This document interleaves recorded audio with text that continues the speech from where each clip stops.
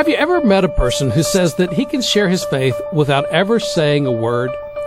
Elton Trueblood concluded that people who declare they can share their faith purely by their deeds are insufferably self-righteous. No one is that good.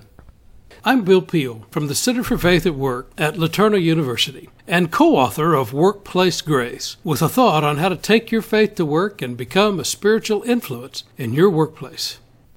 I often meet people who tell me that they're uncomfortable talking about their faith in the workplace. Some even feel guilty about feeling that way. But the truth is that deeds without words usually are just as ineffective as words without deeds. Peter reminds us that we should be ready to speak. Always, he says, be prepared to give an answer to everyone who asks you to give a reason for the hope that you have. Peter's words also give us a clue that there might be a time when we keep our mouths shut.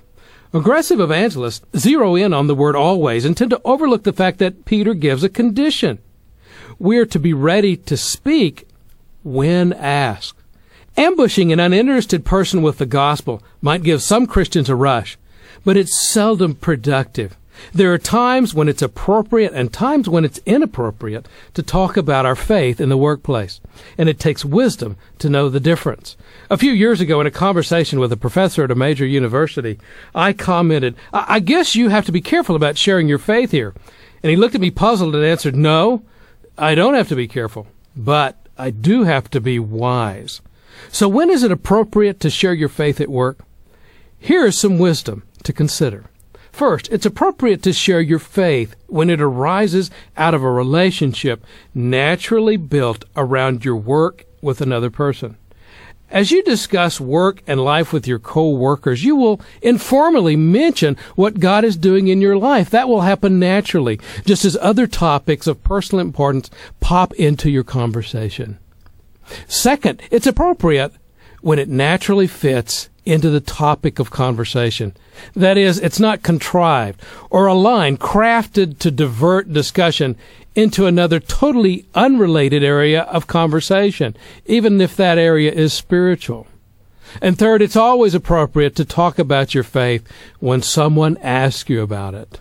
A question is an open door to address a person's spiritual concern.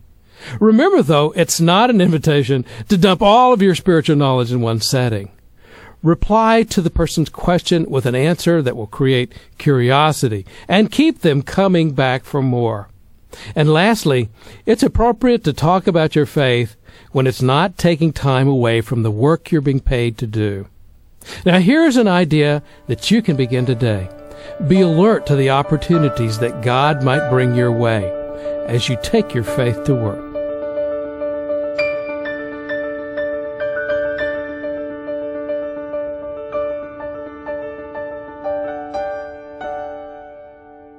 Thanks for listening. For more resources to help you take your faith to work, visit our website at www.centerforfaithandwork.com.